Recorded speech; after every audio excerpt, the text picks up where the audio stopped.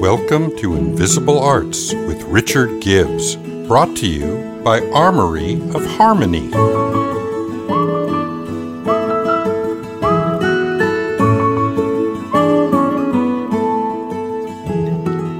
This episode is called The Conductor Effect. One day I was at an event and I met one of those life coach guys, the guys that can tell you how to make your life better. Out of the blue, he asked me, "What's your goal in life?" I surprised myself with my answer. "Immortality," I said. I kind of put him back on his heels a little bit, but then I went on to explain what I meant by that was I wanted to write music to create work that would last way beyond me. Music that is immortal. Speaking of immortality, I read somewhere that orchestral conductors live far longer than the average human. There are many theories as to why that might be. One is that the act of conducting is actually an aerobic exercise. And the typical conductor will conduct many hours a day. It's not just the performances that you see, but it's the rehearsals, it's maybe practicing at home, or in the case of a film composer, it's the many hours in a recording studio conducting the orchestra. But that's a great heart exercise doing that. So that's one reason. But I like to think the metaphysical is responsible for the longevity. When you're standing in front of an orchestra and you have 60, 80, 100 people all focused on you. And when I mean focused, I don't mean just with their eyes, but with their musical instruments. It's all aimed at you. That's an amazing feeling. All that energy goes right to the heart. There is nothing better for the soul than that.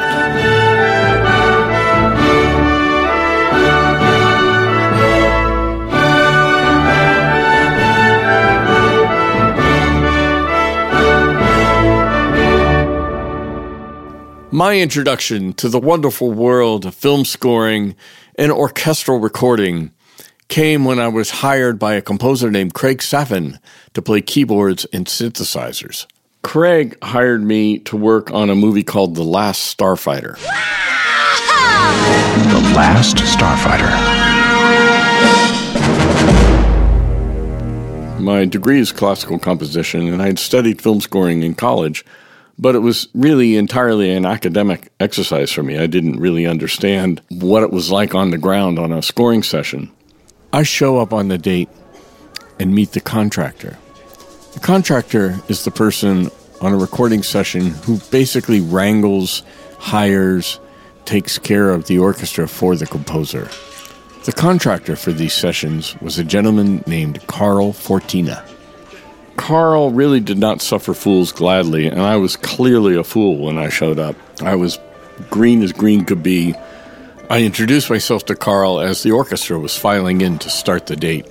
He handed me some forms to fill out. I said, do you have a pen or a pencil I could borrow? And he just looked at me like, "You came to a scoring session and you didn't bring a pencil?" He handed me a pencil with an attitude and sent me on my way. On the third day of the call, I showed up early, as I usually would do, to check out all my keyboards and make sure everything's working correctly. And Carl was in a more jovial mood and went over to the piano before anybody else showed up and proceeded to sit down at the piano backwards with the piano behind him and played Kitten on the Keys backwards.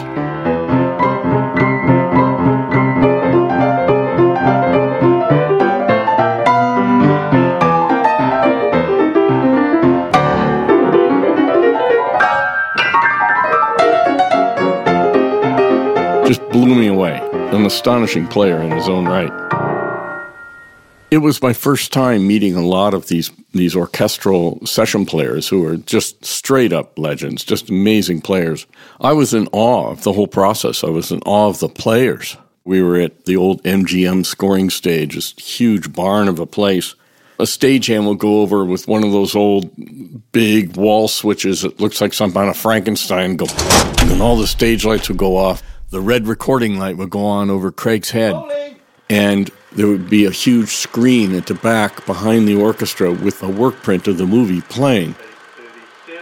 So while we're recording, we could see the scene as it's being recorded. The whole orchestra could see it if they just kind of craned around and looked at it. It was just pure magic. That was the moment that I fell in love with film scoring. I remember there was one particular cue that Craig had written to feature the flutes, and it was a pretty difficult part for them. And he'd also written it to be doubled by synthesizer. Now, I'd sequenced my part so I could step away from the keyboards and stand behind Craig while he conducted and while my computer did the hard work for me. The flautists were having a tough time. They kept missing it, and Craig would have to start all over and record it again and again and getting it right. And I'm standing behind Craig watching this whole thing go down, and I started getting tired of standing, and there was a bass case behind me. One of those upright bass cases. They're made of fiberglass, which I now know. I didn't know at the time. And I'm kind of looking for a place to sit down, so I sit down on this bass case during the flute solo. And the flutes were finally getting it right, and it's all working great. And the bass case cracked under my weight. Just a loud fiberglass. The whole orchestra stopped. Craig dropped his baton dramatically on the floor and turned around and glared at me. Carl Fortina gave me a look that could have killed Chuck Norris. I eventually became good friends with a lot of these players. Then along comes a movie called Sweetheart's Dance, and I'm hired as the composer. It was a great break for me. A lot of composers choose not to conduct their own music, sometimes just because they aren't schooled as a conductor. Well, that never stopped me. I'm not really schooled as a conductor. I'd taken a class in it, but I would hardly call myself a great conductor. But then again, I knew most composers aren't great conductors. They don't usually like to conduct for that reason alone. Also because they prefer to be in the control room. You see, in the control room, you can truly hear what the orchestra is playing. You can hear every instrument clearly. But when you're conducting, you've got a click track going in your headphones, and you hear dialogue and sound effects. And sometimes the director comes in and talks right over on top of your tape. This is not really working for me, man. But I like to be out there with the guys, because these are my friends. I also found that I could work much faster that way. If I wanted to change something, I didn't have to hit a talkback button and talk to the conductor and tell him, the bassoon needs to be taken up an octave or whatever it might be. I could just do it on the spot. And it was just plain more fun. I like to have the whole orchestra play at the same time, which is kind of an old school way of working. With all the pressure of recording, it's important to keep things light. Now, when I first started conducting, I would have so much fun on the podium that I would get completely lost in my own scores. It was glorious. It was so amazing to hear people playing music that I had written. I would literally start dancing on the podium. I'm just moving around and having so much fun. And because I was a session player and had been doing this as a session player for so long, and because I knew so many of the guys in the orchestra, they were kind of in on it with me. And my sessions were known to be fun, even rowdy. Let's call them exuberant. There's a concept called emotional contagion. I love that phrase. And it means your emotions are picked up by those around you. Well, that's really amplified with an orchestra. You can hear it in the music that's playing behind here.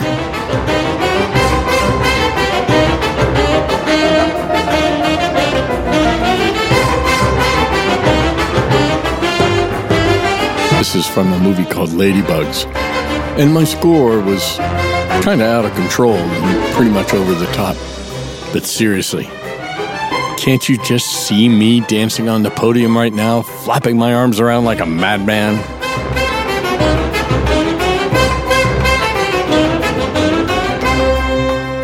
That was all fine until we got to this movie, Amos and Andrew.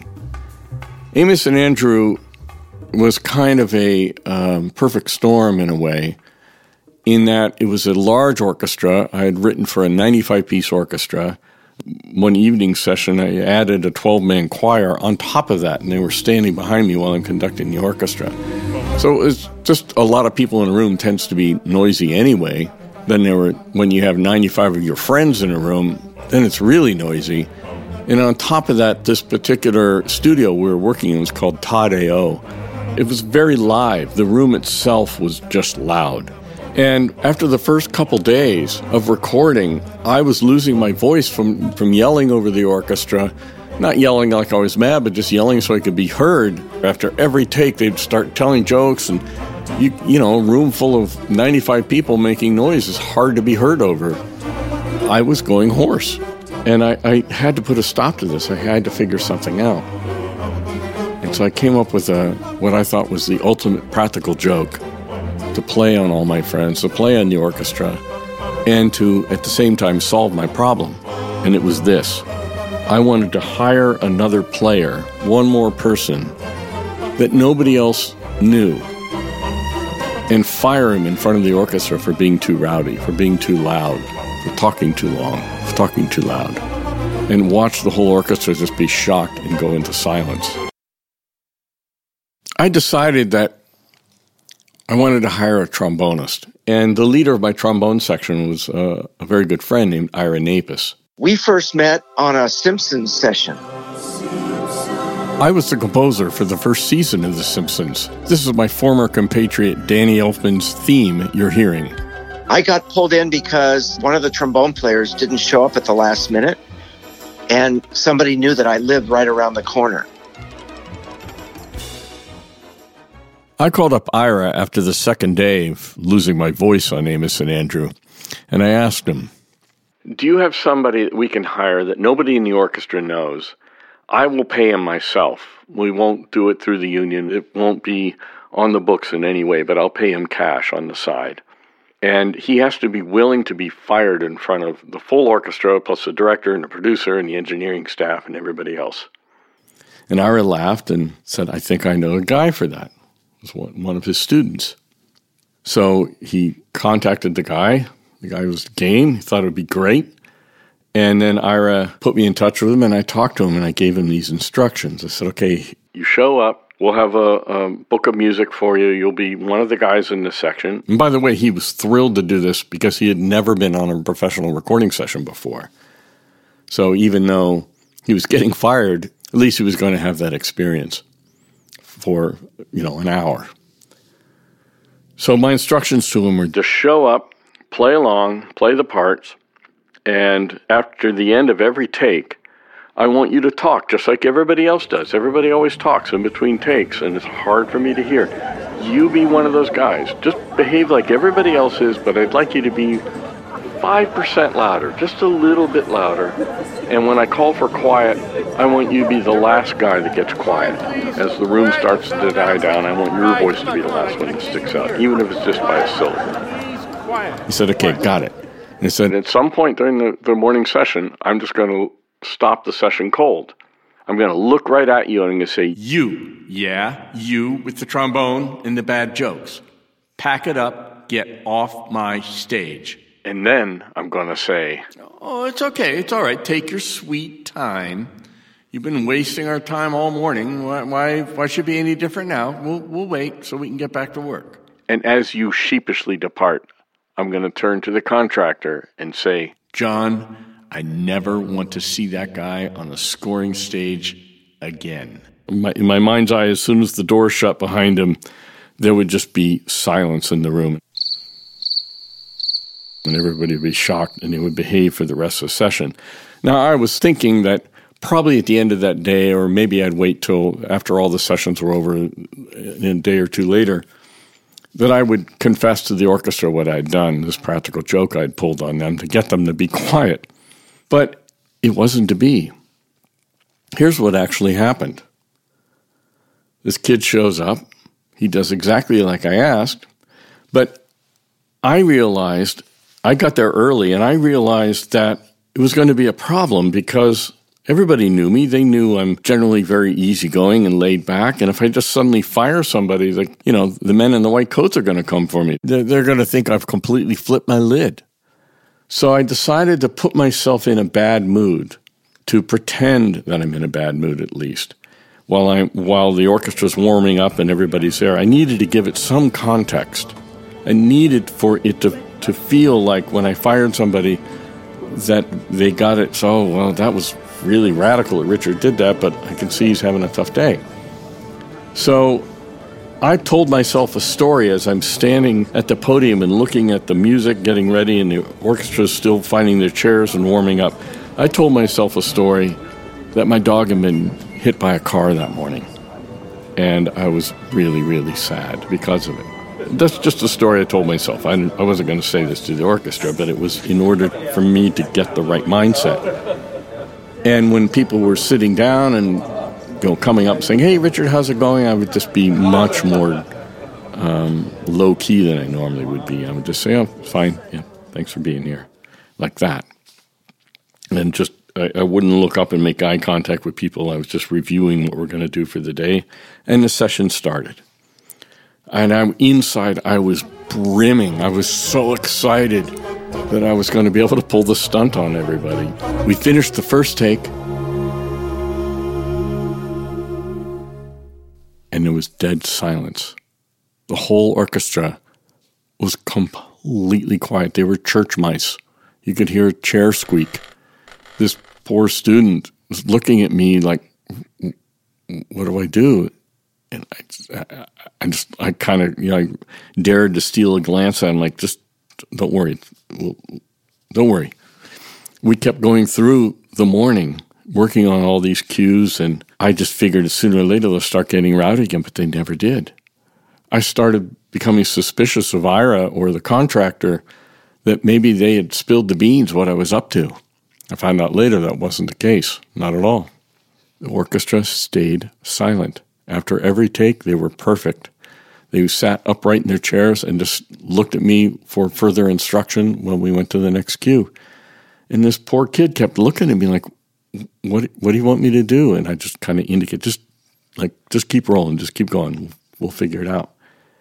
And finally, after the 3 hours of this, at lunchtime, I just paid him cash and said, "Just go home." I never got to pull the trick. I never did the stunt. I remember some kind of an awkward moment when he left, and the other trombone player sitting in the section looked at me like, "What was that about?"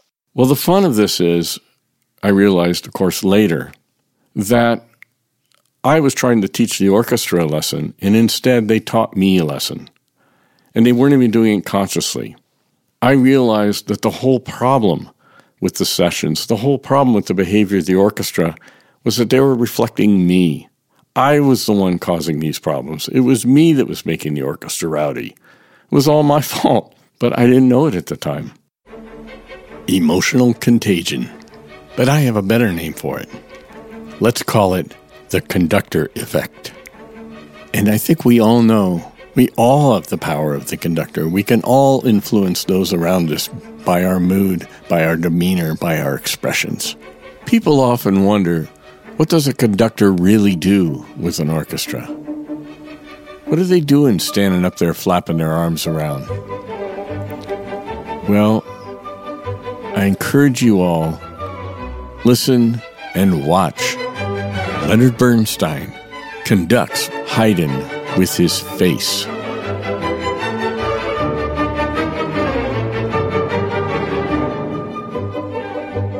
Just Google that. Leonard Bernstein conducts with his face. Haydn. Google it. You'll see a master conductor at work. A guy who could control an orchestra just with the movement of an eyebrow, with a smile, with a quick grimace. It's masterful. That's the Conductor Effect. But think about this. Wouldn't it be great to have the same emotional impact on people across space and time? People on the other side of the globe, 50 years in the future. That's the ultimate Conductor Effect. There was an incredibly prolific composer named Georges Delerue. I never had the pleasure of meeting the gentleman. He scored over 350 movies and television shows. What you're hearing now in the background was his score to a movie called Rich in Love.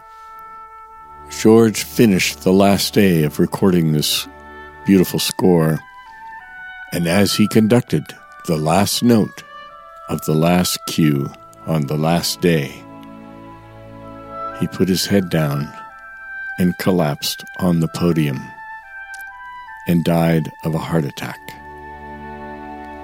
It was traumatic for everybody in the orchestra, and I'm sure doubly so for his wife, who was in the control room at the time. That's how I would like to go. Talk about dying with your boots on. His music was still reverberating on the stage as he left this earth. What a beautiful way to go. He is now immortal.